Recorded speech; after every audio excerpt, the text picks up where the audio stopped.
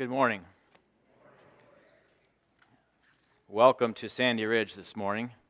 It is good to see so many people here. The house is very well filled, and so welcome every one of you. Home folks, looks like more of us are here than have been here probably most of the winter. That's good. Welcome our visitors here as well. We hope that you feel welcome here and can participate in our worship service. Shall we bow our heads and pray? Father, thank you for the opportunity to worship you this morning in this place. Lord, we just sang songs of being thankful that we cannot find an ultimate rest here on this earth. And ultimately, our rest will only come someday with you. And I pray, Father, that you would help us to see the purpose of our lives here on this earth, the why of why we're here and what you want us to do. We pray, Lord, as we look into your word this morning, you would give us wisdom and insight, but also, Lord, a willingness to hear what you have to say to us and to do what you want us to do. We invite you here. Lord, we want and desire the Holy Spirit to move amongst us. And we just pray, Lord, that in every part of the service you would be glorified. In Jesus' name we pray. Amen.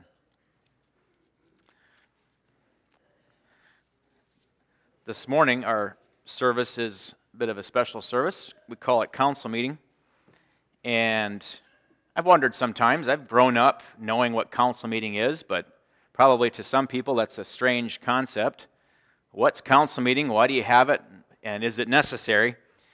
And we often refer to the scriptures on examining ourselves before we approach communion. And every one of us probably knows the scripture. 1 Corinthians chapter 11, 28, it says, "But let a man examine himself, and so let him eat of that bread and drink of that cup." Now, it goes on to say the reason we examine ourselves is so that we don't eat and drink unworthily and be guilty of the blood and body of the Lord. Let a man examine himself. So that's part of the purpose. I hope we don't wait for a service like this to start examining ourselves. This is part of daily walking with Jesus and examining our hearts, but it's particularly important that we do this. What does it mean to examine? About every 2 years, if you are a CDL holder, you have to be physically examined. And I've talked to some of you about that, and it's not really that great of an experience. Why do they have examinations? Physical examinations that we don't enjoy. Well, I guess the purpose is to see if we're still qualified to drive a truck. I think maybe Larry Slabaugh could say this, but I think with flying it's even more often, maybe annually, I'm not sure. But what is so important about being examined? Well, the idea is are you safe to be on the road, or are you safe to be in the skies if you're flying an airplane? But that examination is, as they're checking you out, they're measuring that against a set of criteria. Now, maybe we don't always agree with the criteria, and we maybe think it's a little ridiculous. Sometimes, what you have to be, what they want to know about you. But there is a standard there that they examine us against to see whether or not you still qualify to drive a big rig down the road. So when we examine ourselves to take part in the Lord's Supper, we would all probably know the right answer. What do we test ourselves against? It's the Word of God, right? We all know the right answer to that.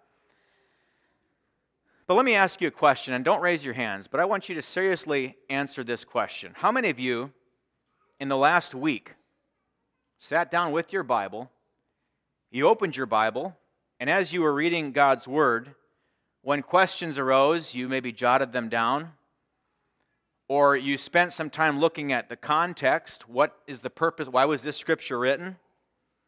Or you looked up words you didn't understand? Or maybe you just made observations about the text and you mulled that over. How much time do we spend studying the Word of God? I think it's a good discipline. Every one of us knows that part of the Christian life is you got to read your Bible, right? And we're in such a fast day and age that we have Bible apps, we have podcasts, we have ways to speed up taking in God's Word. And those are good tools. But we have to remember that to really benefit from the Word of God, we have to study the Word of God. Every so often when we change Sunday school classes here, new teachers get appointed, and when someone becomes a Sunday school teacher, I think there's just this kind of a weight that goes with that, like, oh wow, I really need to study now because I got to make sure I'm ready to teach my class. I find that even in having to preach that I don't have a choice. If I don't study, it's not going to work. And so there are things that kind of push us to study, but I hope we can have a vision for studying the Word of God that is beyond just fulfilling a responsibility that we're called to. How much time are we spending examining ourselves in the Word of God? Is it possible that we read a lot of Scripture in our daily experience or weekly experience without ever really studying it to understand? Why is that so important? I have another question for you, and don't be ashamed to raise your hand here. How many of you this morning have a Bible that is called a study Bible, has notes at the bottom? How many of you have study Bibles here this morning? All right, quite a bit. We have so many resources today in our Bibles. We have study Bibles, we have commentaries, we have dictionaries, we have concordances. But I want to challenge us a little bit, even on our use of study Bibles. This is just an extra here. Every one of us, I think, believes that God's Word is inspired. Scripture tells us this is inspired by God. The notes at the bottom are not inspired. And I think there's a tendency for us, and I do the same thing. I got to be careful when I'm studying even to preach. There's a tendency of us when we read the Scriptures and we come to a verse and we say, oh, I don't know what that means. So we drop down, what do the study notes say? Oh, that's what it means. And then we move on. That's good, but we have to practice the interpretation of Scripture for ourselves. How do you find out what God's Word means? If we simply rely on commentaries, on other men's thoughts, I think we're missing something. For one thing, we all come up with different interpretations. I don't know if you've ever noticed it when you read commentaries. You can read 3 commentaries, and sometimes you get 3 different opinions of the Scripture.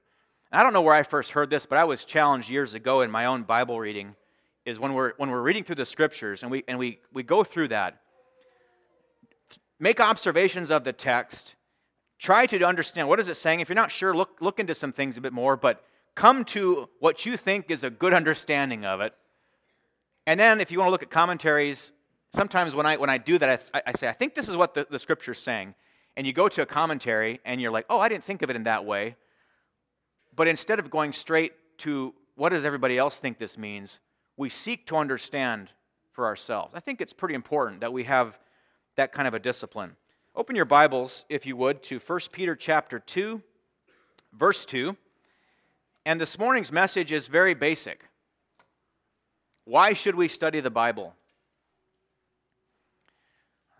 You might think, well, we don't have to make a case for that. But I think it's very important that when we think about examining ourselves, not just for communion, but in general, when we are examining our lives against God's standard, which is in His written word, let's see what the Bible has to say about it. Why should we study the Word of God? I'm going to read one verse there. 1 Peter chapter 2, verse 2 says this. As newborn babes, desire the sincere milk of the Word that ye may grow thereby.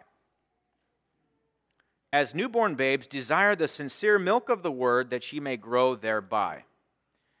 The first point I'd like to make this morning about Bible study is essential to growth.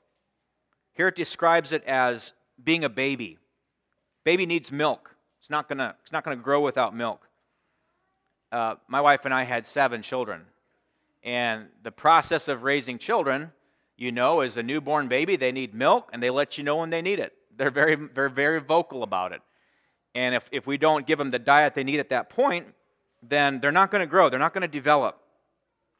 So this passage here talks about several attitudes we bring to Bible study. As newborn babes, desire the sincere milk of the Word that she may grow thereby. I have the scripture here, and I'm going to add the first verse and the third verse as well. Right before that it said, wherefore laying aside all malice and all guile and hypocrisies and envies and all evil speakings, as newborn babes desire the sincere milk of the word, that ye may grow thereby, if so be ye have tasted that the Lord is gracious. Verse 3 kind of alludes to, if you've had a taste of it, God has been gracious to you in how he's brought you out of darkness into light. So you've had a taste of it. Now like a baby, he says in verse 2, I'm going to highlight that one, desire the sincere milk of the word. Several words I want to share with you here to maybe flush this out a little bit more, to understanding verse 2. First one here is our attitude. Here he says it's like a baby that grabs for the bottle, cries for mom as soon as hunger pangs are felt. And like I said before, if we don't respond to the cry of a baby, they up the ante a bit. The cries just get louder, right? So without milk, the baby doesn't grow and develop. So our attitude towards the Scripture should be like a baby, that kind of a desperation, is I have to have this. I got to have the Word, or else I'm not going to grow. I know in my heart that if I don't get this, I'm not going to grow. That talks about the attitude we bring to the Scripture, like a baby that is desperately hungry and really knows that they need it. The second thing is appetite. Second phrase of our verse there says, desire the sincere milk of the Word. Desire. How much do you enjoy sitting down with your Bible to read and to study? I realize sometimes in life it kind of falls back as a discipline. We don't always feel like it. But here he says our appetite should be fairly keen, that we desire this. We crave the Word. Back in the Old Testament, in Psalm 19, verse 10, it says, it's more to be desired than gold, yea, than much fine gold, sweeter also than honey in the honeycomb. Is Bible reading sweet to you? Is it a good experience for you? If it's not, is that a problem with the Bible, or is that a commentary on yourself or myself? If I'm not enjoying being in the Word, is that because the Word has a problem, or because there's something wrong with me? There are several types of Bible students. I like how Howard Hendricks, I enjoy reading his books, and I've seen some of the things he teaches. He has a book called Living by the Book. It's a very practical book on Bible reading. And he talks about three different types of Bible students, the way we come to Scripture. He says the first type is the nasty medicine type. To them, it's just, you know how it is with medicine you don't like to take. It's bitter, it's not good, but it's good for what ails you, and so we take it. That's one way we can approach the Bible, is just out of basic necessity. We know we need it. The second type of Bible reader is one who is like the shredded wheat kind. Now, my children like shredded wheat, and when I grew up, I don't think I did, but I think it's because they put so much frosting, or the frosted stuff on top, so it's kind of good. But you remember just the plain old, we call them hay bales, It's like it's kind of dry. It's nourishing, but it's dry. That's the second type of a Bible reader is, boy, it's pretty dry, but I know it's good for me, and I'll eat it. But it's kind of like chomping on a bale of hay. You work your way through it, and you're pretty sure you're getting some nutrition out of it, but certainly not the most enjoyable experience. But then the third type of Bible student is the strawberries and ice cream type. It's delicious. You just want it. We're getting into that time of year when the fresh strawberries are coming out. By the way, we were in Florida a couple weeks ago, and there was fresh strawberries in all the markets, and I enjoyed that. We really ate a lot of strawberries. It was good. But there's a craving there for that sweetness of a good strawberry, and then if you add some ice cream, it's just that much better. Picturing my hunger for God's Word in that same way, what makes us have that kind of appetite? Paul says, desire the sincere milk of the Word. Actually, this is Peter writing here. Desire the sincere milk of the Word. I want it. I want it like ice cream and strawberries. I can't get enough of it. The way we acquire that kind of a taste for God's Word is by feasting on it. We keep taking it in. The more we read, the more we discover, the more we grow. That appetite grows with it. I don't think this is new to any of us. Why is it that we miss out on what God has for us? There is so much richness in the Word of God if we would see that as it is God's direct word to you. It's His direct word to me. And not only that, it is His standard that we gauge our lives against. But so many times we approach God's Word as, we need it, it's shredded wheat, but we're not that engaged with it and not that excited about it. And the third thing he tells us in Peter here, what is the aim? The last part of the verse there. Why do we study the Bible? He says that ye may grow thereby. Probably most families, somewhere in a closet or on a door somewhere, have this thing of markings, where the children, when they're about 3 years old, you put them up against the door and you make a mark, and then in about 2 more years, they're a little taller, you make another mark and you write the date down, and some of you maybe did that growing up. We see the progression of growth in a child when you lean them up against, or put them up against a wall and you make those marks, and as the years go by, we say, wow, look how you're growing. But at some point we become adults, and the line doesn't really move. In fact, I think the older you get, it might go down. I'm not sure physically. I think sometimes older people get a little shorter. That maybe is or isn't. But the growth as an adult physically stops. Now, spiritually, I hope that doesn't happen. But sometimes I think maybe we see those areas of growth in our lives, but then there's no new marks. Here he says, part of the reason we study the Scripture is to grow. To grow. Grow in what? What are we growing towards? We're not just studying to satisfy our curiosity.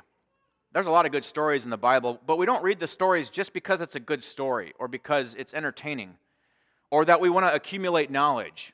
Knowledge by itself that's not an end goal of studying the Bible. It is about our transformation. We study to be conformed to the image of Christ.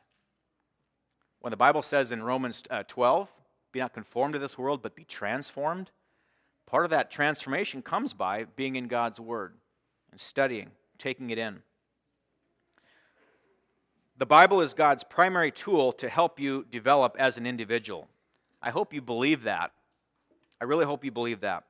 The second thing we want to look at, why should we study the Bible? Well, it's essential to growth. The second thing is the Bible study is essential to spiritual maturity. In Hebrews chapter 5, a couple verses I'd like to read here. Hebrews chapter 5, 11 to 14. If you can't see it up here on the screen, you can look it up in your Bibles. Hebrews 5, 11 to 14 says this, of whom we have many things to say, and hard to be uttered, seeing ye are dull of hearing. For when for the time you ought to be teachers, ye have need that one teach you again, which be the first principles of the oracles of God, and are become such as have need of milk, and not of strong meat. For everyone that useth milk is unskillful in the word of righteousness, for he is a babe. But strong meat belongeth to them that are of full age, even those who by reason of use have their senses exercised to discern both good and evil. In this passage, Paul says that there is a problem of learning. He says you are dull of hearing. There's a problem that these people are not able to learn. He has things he wants to say, but they're not able to learn because they are dull of hearing. You could say they have a learning disability because they're unable to hear and understand the things that he says they should be able to. Why is that? Why can't they take meat, spiritual food? What's keeping them from that? What causes dullness here? One of the issues he brings up in this passage is time. Verse 12, he says, For when for the time ye ought to be teachers. Remember I talked about that growth scale on the wall? What if you would measure your Christian life in the same way? What if we would figure out how many years have you been a Christian? Everybody here has a different time scale, but if I would measure back, let's say for me it's 30 years for me. If I would look back, and Paul is saying, for the amount of time that has passed since you've been in the faith, you should be here. And he's saying, you're not there. I can't even teach you the things that I want to teach you because you're still back here in first grade. You should be in college. He says, but you're in first grade. So he's literally saying, because of the passage of time, because of how long you've known the truth, he says you ought to be teaching others, but you're unable to. That's kind of sobering if you think about it. Because he's letting us know here that spiritual maturity is expected in the Christian life. We are expected to be growing and maturing and becoming more and more like Christ.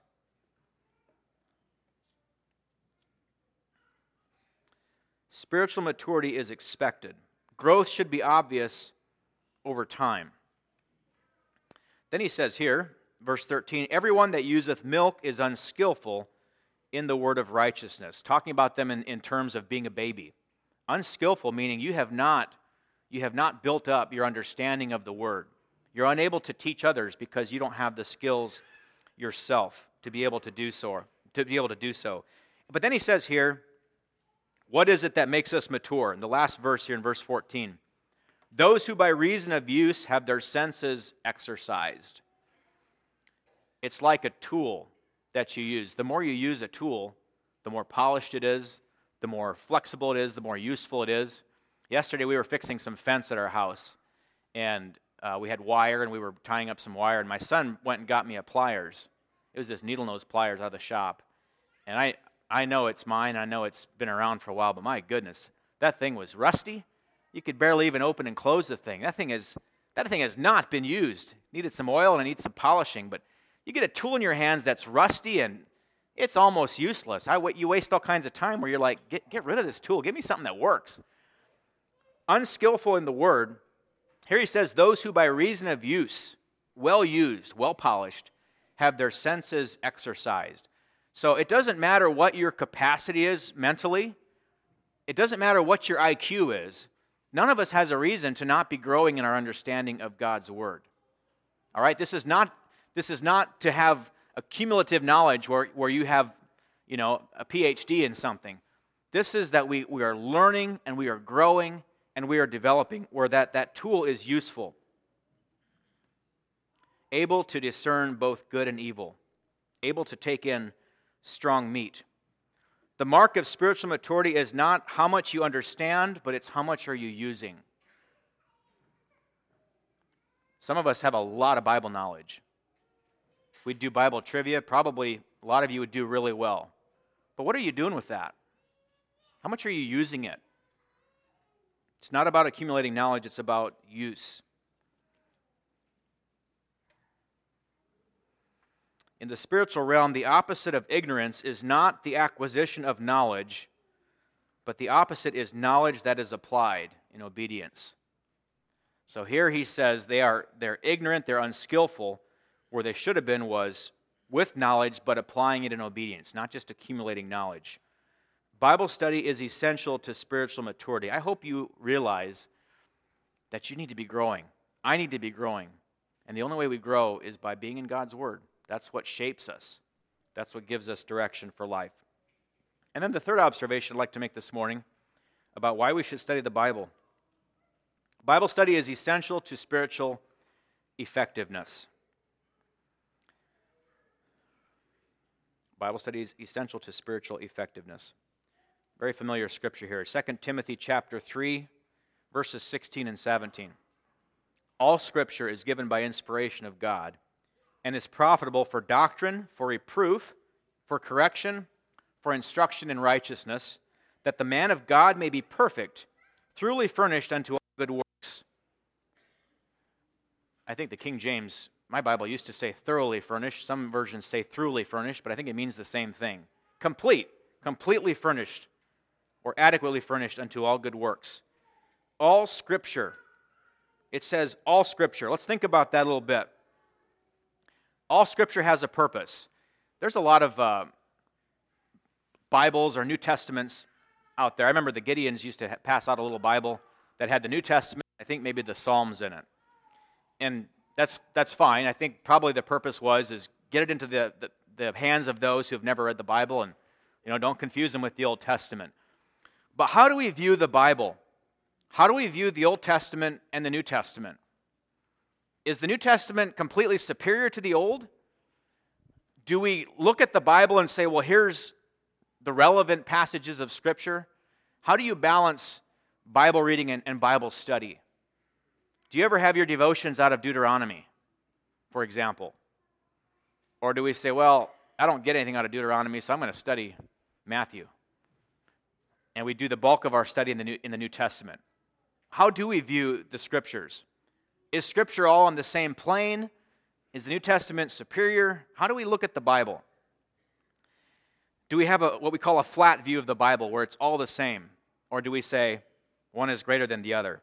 I think maybe the way I would explain it, I think makes the most sense to me, is God's Word is a progressive revelation. From Genesis to Revelation, God continually added to His revelation about Himself. And by the time we get to the New Testament and we see Jesus work through the New Testament, we see Paul's teaching, we see a completed picture where we come to the end and we say, oh, wow, look how that all comes together. Look how that all blends. So our tendency is to focus, we do tend to teach out of the New Testament, but let's not forget the Old Testament is also an inspired part of God's Word. All Scripture means all Scripture is given by inspiration of God. Think about the account of Jesus. When Jesus begins His ministry, He's tempted by the devil. Jesus has just come off of a 40-day fast. And I've never done a 40-day fast. I don't know if any of you have. Some have. And I've always thought I want to do that sometime, but I haven't. I don't know if my flesh should handle it or not. But Jesus did that as a way to begin His ministry. And after he comes off of that fast, he's very weak, and it says the devil comes to him in Jesus' weakest human moment to try to tempt him. He tempts him, first of all, he asks him the question. The first two temptations of the devil are questioning Jesus' authority. He says, if you are the Son of God, come on, Jesus, prove it. If you're the Son of God, turn these stones into bread. Well, where does Jesus, what authority does Jesus rebuke the devil with? It's the Scripture, and it's the Old Testament. It's actually out of Deuteronomy chapter 8, verses 1 to 3, and I'm actually going to read a couple of those verses because I think it's powerful. All three temptations of Jesus rebukes him with Scripture, and it is the Old Testament. There is power in the Word of God, whether it's the New Testament or the Old Testament. And I hope as you study the Bible, you don't reject the Old Testament because there's important truth that God revealed. In Deuteronomy chapter 8, this is what Jesus referred to. God is talking to His people about their 40 years of wandering in the wilderness. Do you see the correlation? Jesus is coming out of a 40-day fast, and He's referring back to a scripture where God's people just came out of 40 years of wandering in the wilderness. And this is what God has to say. First three verses of Deuteronomy 8. All the commandments which I command thee this day shall ye observe to do, that ye may live and multiply and go in and possess the land which the Lord sware unto your fathers. And thou shalt remember all the way which the Lord thy God led thee these 40 years in the wilderness. And here's what He says about that 40 years. Why was He leading them for 40 years in the wilderness? He says, to humble thee and to prove thee, to know what was in thine heart, whether thou wouldest keep His commandments or no. That almost sounds like New Testament. Testing, proving, are you going to be my people or not? God was putting His people to the test in those 40 years in the wilderness. And then this is what God says to them. It says, and He humbled thee and suffered thee to hunger and fed thee with manna, which thou knewest not, neither did thy fathers know, that He might make thee know that man doth not live by bread alone, but by every word that proceedeth out of the mouth of the Lord doth man live. Jesus quotes that to Satan. He says, man does not live by bread alone. God took His people on a journey through 40 years in the wilderness to teach them, you need me. Are you going to obey me? You need me. You can't live on bread alone. And Jesus takes that word of God and He tells Satan tempted Him, just make some bread. Come on. If you're the Son of God, just do it. Jesus says, man doesn't live by bread alone. He refers back to the Old Testament. The second temptation, Satan tempts him to cast himself down from the temple. Again, Jesus refers back to Deuteronomy 6, verse 16. He says, don't tempt the Lord your God. And He refers to when Israel tempted God when they didn't have water. They complained. Jesus says, don't do that. And then the third temptation, Satan offers him all the kingdoms of the world. He takes him to a high place. He says, look at all these kingdoms. You can have all of them if you will simply fall down and worship me. Jesus again responds from Deuteronomy chapter 6. Fear the Lord, serve Him, don't go after other gods. The Old Testament is also God's Word, and there's power there. Jesus refers to that. In fact, most of the times when you're even reading the New Testament, when they refer back to the Scriptures, they're talking about the Old Testament. They're talking about the law. They're talking about the prophets, because it's God's Word. God's Word abides forever. So the New Testament is further revelation of God But I don't know that we say it's more important. It's more complete, but God's Word is to be studied and to be understood for you to for God to change your life. There is power in that Word of God. Going back to our Scripture, all Scripture is given by inspiration of God. There's 4 things mentioned here that I want to bring this to a close here. 4 things he mentions, Paul to Timothy. What benefit, what profit is the Scripture to all of us here? Are 4 ways that the Scripture is profitable. He says it's profitable for doctrine. Doctrine always can sound just like shredded wheat. Doctrine. Who wants to read about doctrine? You know, it's just, well, what is doctrine? Doctrine is teaching. We need doctrine to help structure our thinking. All right? One thing we do, I think, fairly well at in Anabaptist background in circles is how to live. We show here's how you live, right living. Well, what about thinking? What informs the way we think? Doctrine is what helps us structure the way. How does a Christian think? How should we think? And when all of us are first of all born again, He does a miraculous work. He recreates us into a new creature. He cleanses us. He calls us His child, and He puts us on a path. But our thinking hasn't totally changed when we're first born again. That's why the Christian life is an entire lifetime of becoming more and more like Him, because He has to reprogram that mind. How do you structure your thinking? Except we have to have doctrine. That's why we study the Word of God. Teaching. Right thinking precedes right living. Back in the Judges, remember when it says that every man did what was right in his own eyes? Everybody lives out of what they think. Even the world lives out of what they think about the world, what they think is important. But if we're going to be followers of Jesus, we have to think right. We have to think about, well, what does God think about things? How does He see things? Doctrine from the Bible helps us understand some of the who questions. Who is God? Who are we? Why are we here? What's the purpose of life? Doctrine helps us understand, and ultimately it shapes our worldview. What do we believe? We might ask the questions, why is there suffering? Why did Jesus have to come to earth as a human? Doctrine helps inform that. So doctrine from Scripture is what should shape our worldview. Every one of us has a worldview, how we see the world. Every religion is filled with people that have a worldview. They view the world through their religious beliefs. Well, as Christians, our worldview needs to be shaped by God's Word. How do you know how to think unless you're in the Word of God? The Word of God should also inform our values. Let me ask you a question. Think about it. I've been thinking about this for a little while here. Is there a difference between our morals and our values? How does God's Word and how does specifically doctrine speak into morals and values? What shapes both of those? I looked those words up because I was trying to understand in my own mind, well, is there a difference? We teach morality. We teach it to our children.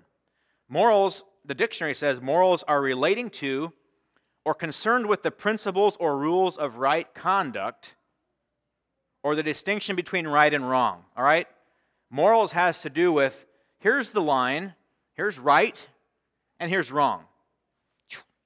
That's how we teach our children. This is wrong, or this is right, this is wrong. And then when you translate that into conduct, we say, no, don't do that because that's wrong. Do this because that's right. So morality has a very clear line of right and wrong.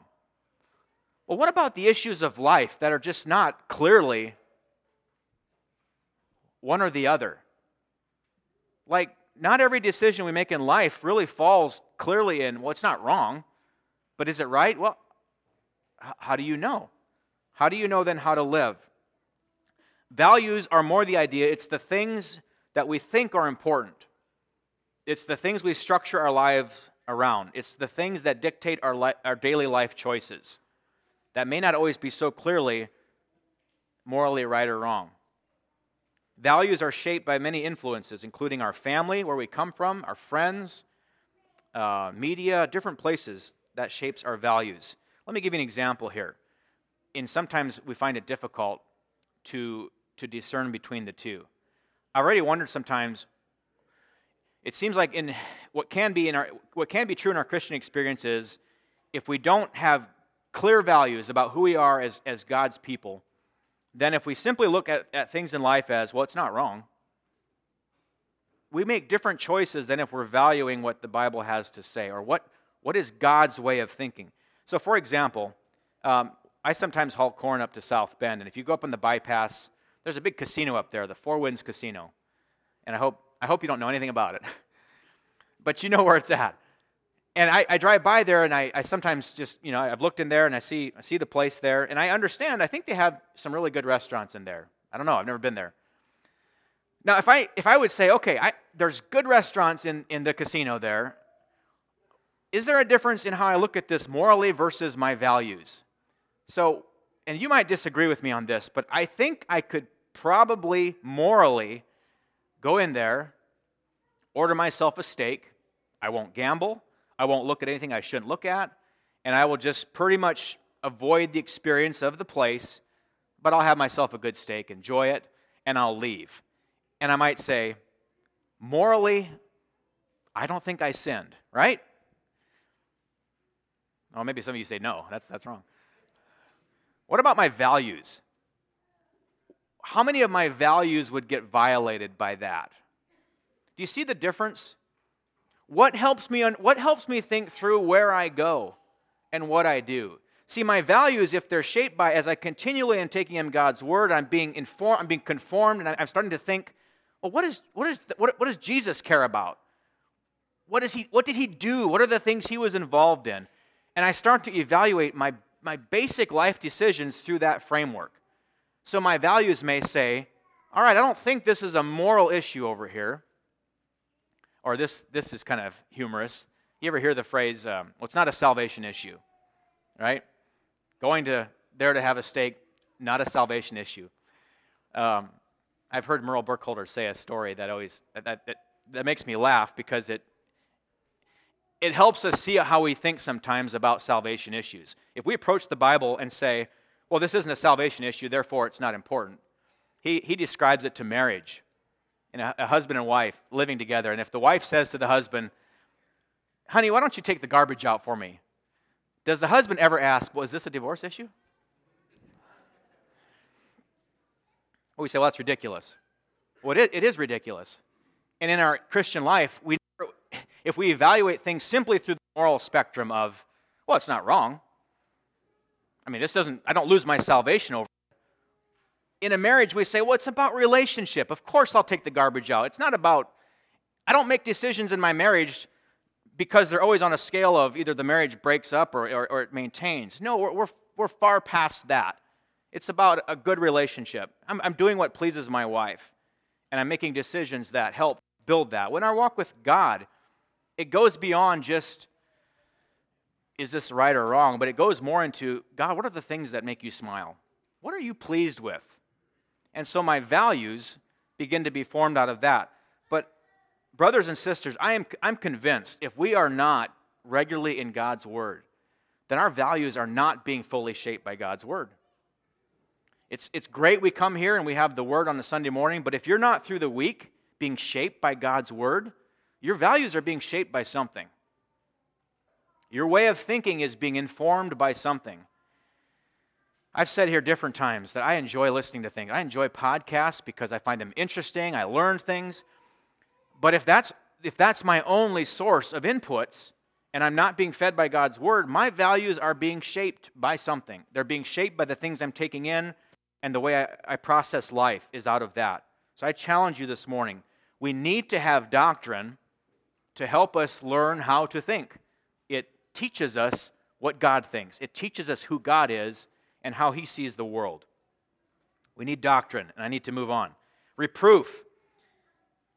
There's other places in Scripture where one other place where this word is used in the Greek word. I can't quote it right now, but the word is evidence. I think it's in the faith chapter. Faith is the substance of things hoped for, the evidence of things not seen. So it can be rebuke, but it also can be evidence. We look at the Scriptures for the proof about what God says. That's what we anchor it in. It's our proof. It's our evidence. Sometimes it does rebuke us. like a referee or an umpire. He blows the whistle when you're out of bounds, right? The umpire says you're out or you're safe. And that's all based on, were you in the lines or did you violate? So Scripture does that. When we're talking about this morning, examining your life, proving it. What's the proof of that? It's in God's Word. It reproves us. The third one here is correction. The Strong's Concordance uses the word, describes this word for correction as straightening up again. All right, when you have a real crooked stick or something, how do you know something is crooked unless you put it beside something straight? Right? When you're building a wall, you guys in construction, you go build a wall. How do you know if that wall is straight? Well, you take a level, which a level doesn't lie unless it's a bad level. I think there are those too.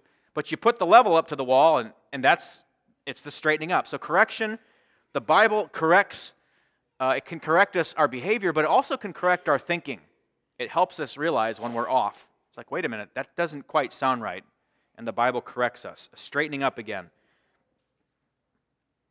Our life is a life of we spend a lifetime of correcting our thinking. God is shaping us. He's conforming us.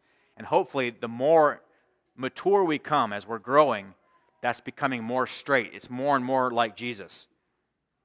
Continually being transformed by the renewing of our mind. It's like metamorphosis, becoming more and more like the thing God wants us to be. And the last one here, he says, is instruction in righteousness. The Bible teaches us how to live. Instruction in righteousness. It teaches us about right living. It doesn't only correct us on the negatives, but it also teaches us how should we live? How should we go? Where do we go? God, where do you want me to go? And the Bible gives us instructions about God's plan for our life and how to live out that plan. There's instructions for relationships in the church, practical things. There's instructions for marriage, family, business. And so many of these principles in God's Word are timeless truths. In fact, when a non-Christian lives out biblical principles, they actually work. You know that? Because God's truth doesn't change. And it's amazing to me, I think even in the business world sometimes gets it right when they follow certain principles that are in the Word of God. They work. It's because it's God's truth. Now, it doesn't mean it transforms the individual, but even unbelievers can unwittingly experience the blessing of following truth because it's God's way. The instructions for righteousness is, what did God have in mind for humanity? How is life supposed to work? And if we follow God's Word, it works. Doesn't mean it's perfect, but it works. As we close, I want to quote that last verse in 2 Timothy 3:16, where it says that the man of God may be perfect, thoroughly furnished. I actually like what the New King James says it this way, that the man of God may be complete, thoroughly equipped. Thoroughly equipped. God desires for you to be a complete man or woman for Him. God has a vision for you, who He wants you to become. He wants you to become complete, perfect. The character and a life that honors God. But He also doesn't just create you to be something perfect. He also wants to use you as that tool in His hands. Equipped. That means giving you exactly what you need to do the work that He's put you here to do. Every one of you here this morning has a spiritual gift. I don't know if you've identified that in your own life or not. Sometimes it takes other people to help speak into that. But God gave every single one of you a spiritual gift. And He gave that to you to edify the body of Christ, to do the work that He gave you, that He put you here for. So God equips us, not just through our gifts, but as we grow and as we change, He equips us to do what He's called us here to do. So God desires to communicate with you today through His Word. I hope, brothers and sisters, you get in the Word. I hope you examine your life according to the Word. It's essential for your spiritual growth. It is essential for your spiritual maturity. And it is essential for you to be equipped for what God wants to do in your life. Every day, none of us gets younger. Every day we get closer and closer to eternity. And every time there's a death in the community, I'm always reminded of that. It kind of sobers us up a little bit. That, you know what, life is so uncertain. Every one of us is running out of time. So every day that we neglect to get into the Word of God is one less day It's one fewer day that God can use us in his kingdom. I don't know how much time you have on this earth, and I don't know how much time I have, but I desire to be useful in God's kingdom. I desire that he would change me into the person he wants me to be, and that's my desire for all of us this morning. Get in the Word. Let it transform your life. Let's kneel for prayer.